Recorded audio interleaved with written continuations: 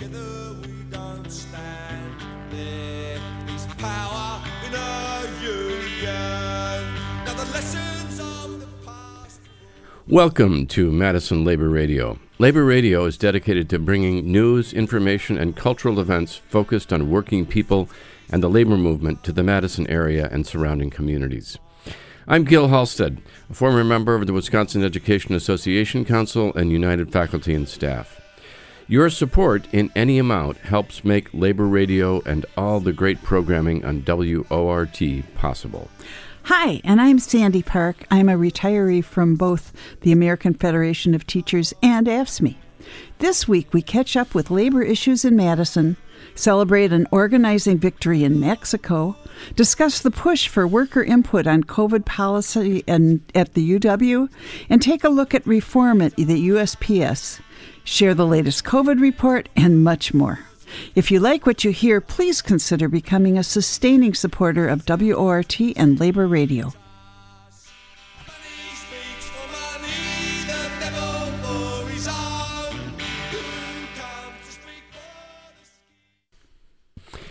Madison Labor is on the move this week. Frank Emspak has the story.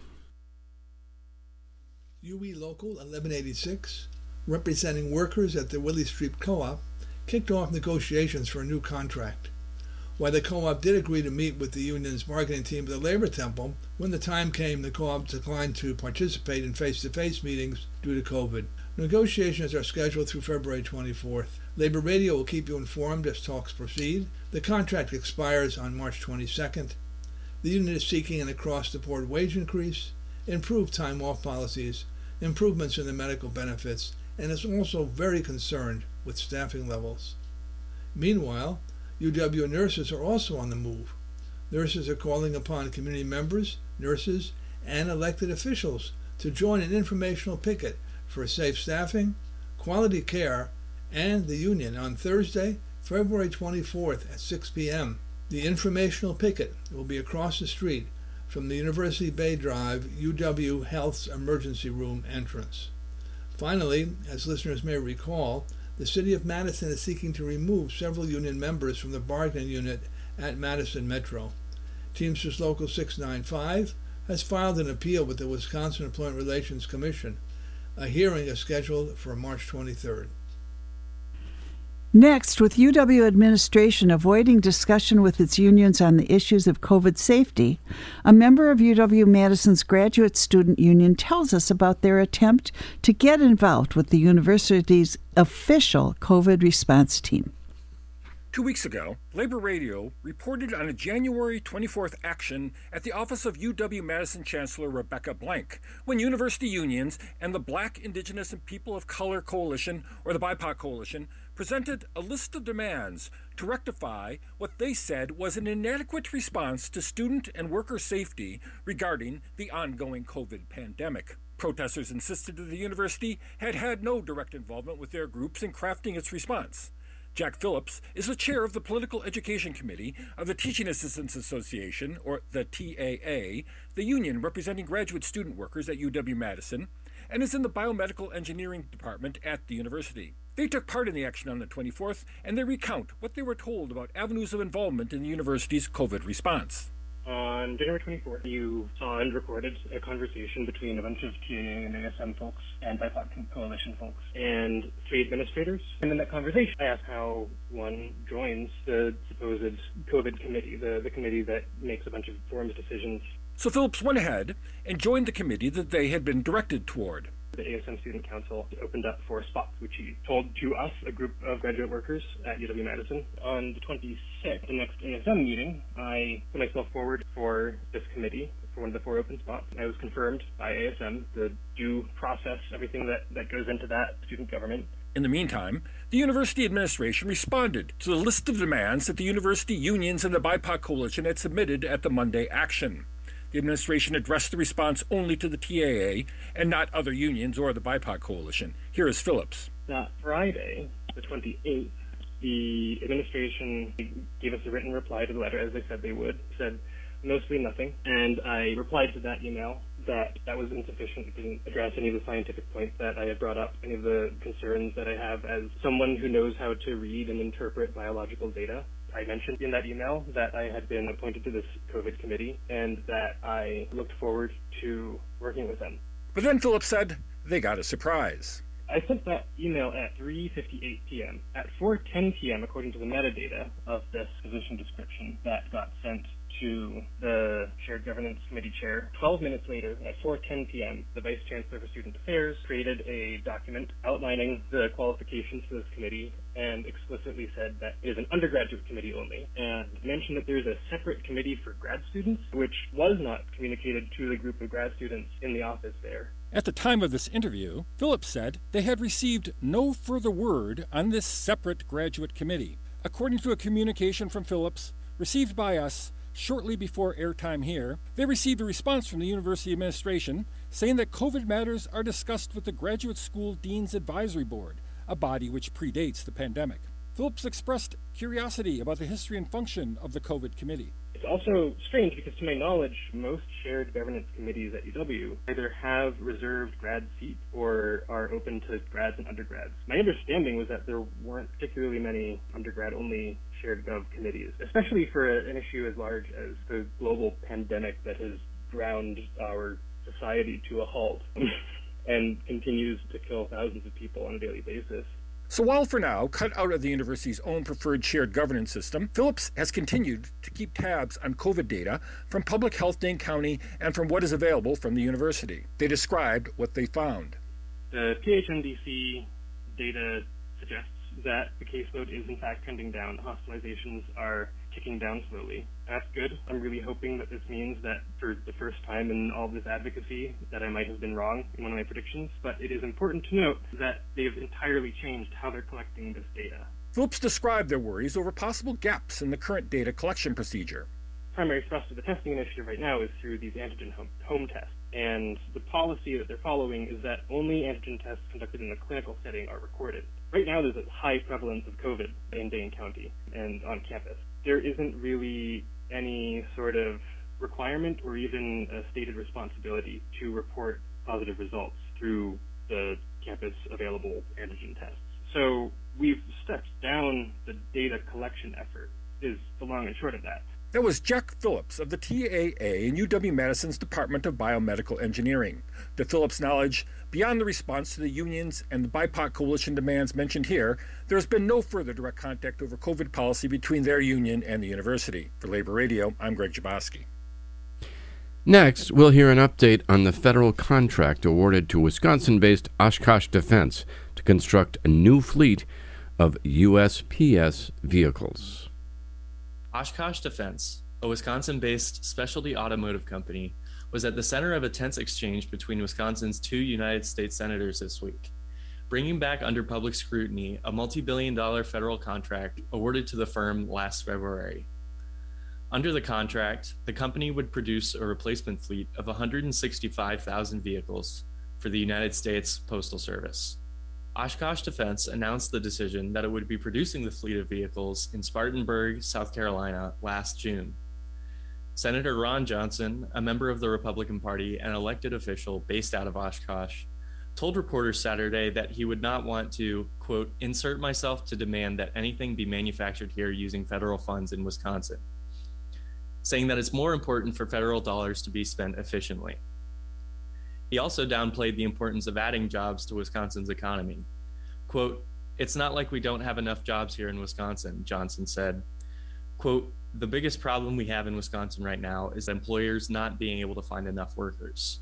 Johnson has received pushback for his remarks from his Wisconsin colleague, Senator Tammy Baldwin, who says she wants those trucks built locally. Quote, we want to look closely at the contract, which was based on an assumption that there would be use of existing facilities for production of these trucks, she added.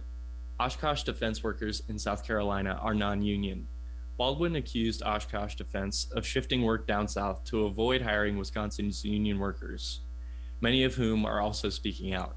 Quote, we're Wisconsinites. We expect a company that's named after our hometown would have the decency to keep jobs here, said Tim Jacobson, chief steward of UAW Local 578 in Oshkosh, to reporters for WBAY News.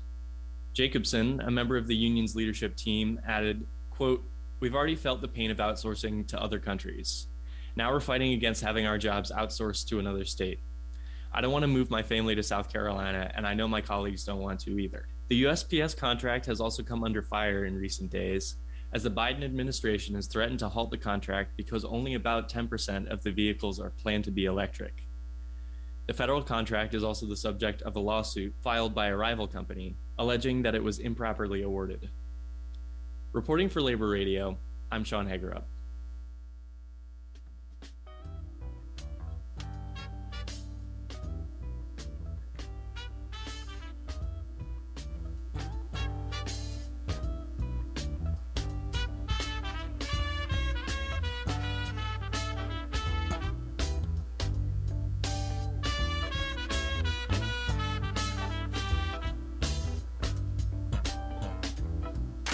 Rockets and moonshots,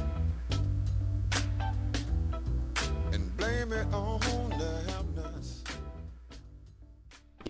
President Biden made good on his pledge to build back America better with union labor. Labor Radio brings you this report. On February 4th, President Biden signed a remarkable executive order mandating project labor agreements for federal construction projects valued at $35 million or more. The order instructs federal agencies to require every contractor or subcontractor engaged in construction project valued at $35 million or more to agree for that project to negotiate or become a party to a project labor agreement with one or more appropriate labor organizations. What makes this executive order different from similar orders in the other administrations is that this order mandates the use of project labor agreements. Project labor agreements are collective bargaining agreements between building trades unions and contractors. They govern the terms and conditions of employment for all craft workers, union and non-union, on a construction project. This order binds all contractors and subcontractors on the construction project. It does allow contractors and subcontractors to compete for contracts even if they are not unionized, but they must agree to the terms of these agreements. The PLAs also contain guarantees against strikes, lockouts, and similar job disruptions. They set forth effective, prompt, and mutually binding procedures for resolving labor disputes arising during the term of the project labor agreement.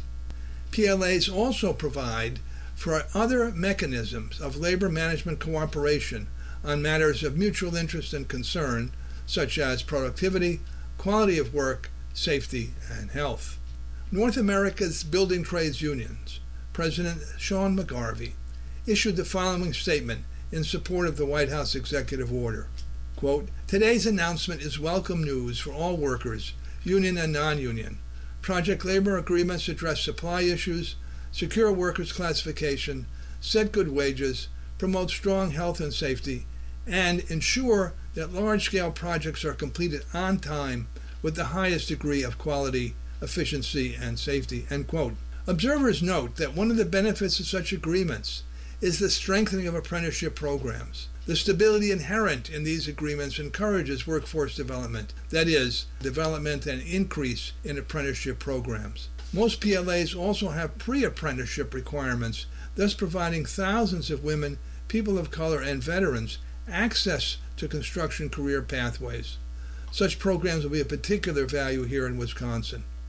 The impact of PLA agreements in Wisconsin will be clear once the infrastructure investment projects targeted in the various Biden economic stimulus proposals are implemented. I'm Frank Emsbach for Madison Labor Radio. The Postal Service Reform Bill passed in the House on Tuesday of this week, February 8th. The bill still must be passed by the Senate before being signed into law by President Biden. The Senate is expected to act on the bill next week. On Tuesday, in a 342-92 vote, the House of Representatives passed the Postal Service Reform Act of 2022, H.R. 3076. National Association of Letter Carriers President Frederick Orlando called the passage a huge victory for the American people, who rely on the Postal Service for affordable and high-quality universal service. The bipartisan bill includes key measures to strengthen the Postal Service, with provisions that eliminate the mandate on the Postal Service to pre-fund its retiree health care benefits decades in advance. The 2006 Postal Accountability and Enhancement Act's pre-funding mandate exhausted the Postal Service's borrowing authority, hampering investments in its networks and infrastructure. The mandate has cost an average of $5.2 billion annually since 2007 and is responsible for 84% of USPS losses over that period. The pre-funding mandate accounted for 100% of losses from 2013 to 2018, disguising what otherwise would have been net profits.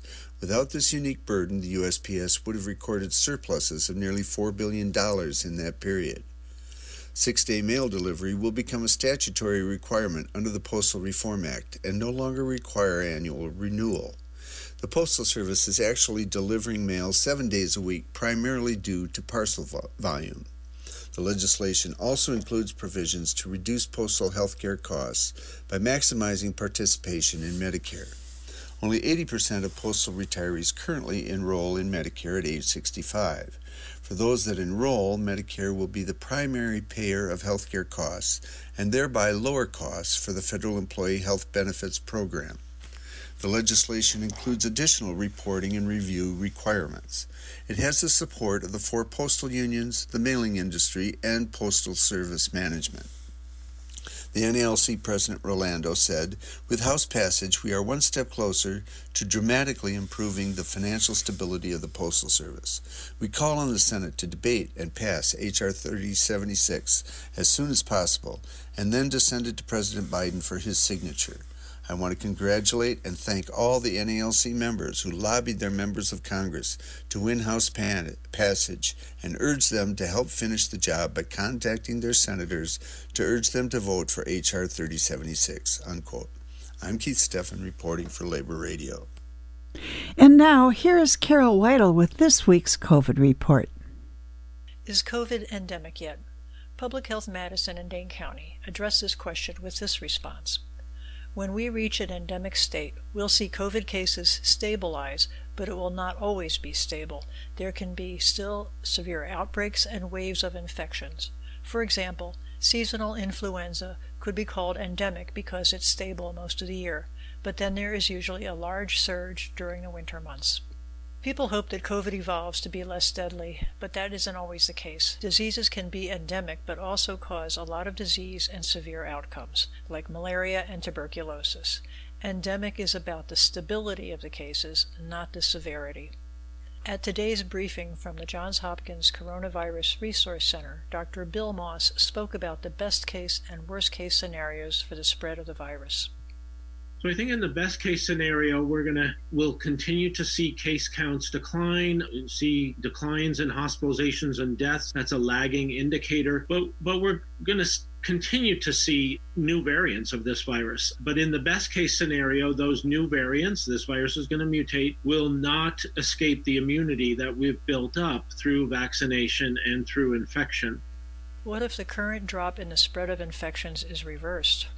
Worst case scenario, we have a new variant that's highly transmissible, escapes immunity, perhaps causes a more severe disease. And then I think it's going to really come down to what do we tolerate as a society? We cannot have a situation where our hospitals are overcrowded, our ICUs are overcrowded, thousands of deaths a day. I always kind of remind myself that just under 3,000 people died in 9/11, and we are tolerating 2,000, 2,500 deaths per day over the past several months. And so we have more people die in 2 days than died in 9/11. Some states are lifting mask mandates. California is allowing its indoor mask mandate to expire February 15th. In Connecticut, the mask edict covering students and staff in the state schools will be lifted no later than February 28th, according to the governor. In Delaware, the state's masking rule for businesses and workplaces expires on February 11th. These are just a few states that are dropping mask mandates. Dr. Brian Garibaldi described the risks of lifting these mask mandates. I know there's going to be a lot of interest this week in terms of mask mandates. I think it's great that we're able to have this discussion right now and start talking about when would be the appropriate time to lift these mask mandates in some places. I'm a little worried that we've seen this movie before. and that we might be moving a little bit quickly in terms of relaxing some of those mitigation efforts in response to the thankful decrease in community transmission. But we're still in the middle of winter. People are gathering indoors frequently. And so I think removing some of those mask mandates makes me a little bit nervous. I think we might be a little bit too early to be doing that, especially when you look at the number of individuals in our country who are eligible to be vaccinated but still haven't been vaccinated. In Dane County, cases decreased during this 14-day period ending Sunday, January 6, with an average of 569 cases per day. The number of people hospitalized with COVID in Dane County hospitals also decreased, with an average of 132 people hospitalized each day. Percent positivity was 13%, and an average of 4,477 tests were conducted each day. While the percent positivity is decreasing week by week, it is still elevated. A high percent positivity means that we are still likely missing cases in our case counts. If you need a test, same-day appointments are often available at the Alliant Energy Center. Visit the Public Health Madison and Dane County testing page to make an appointment and pre-register.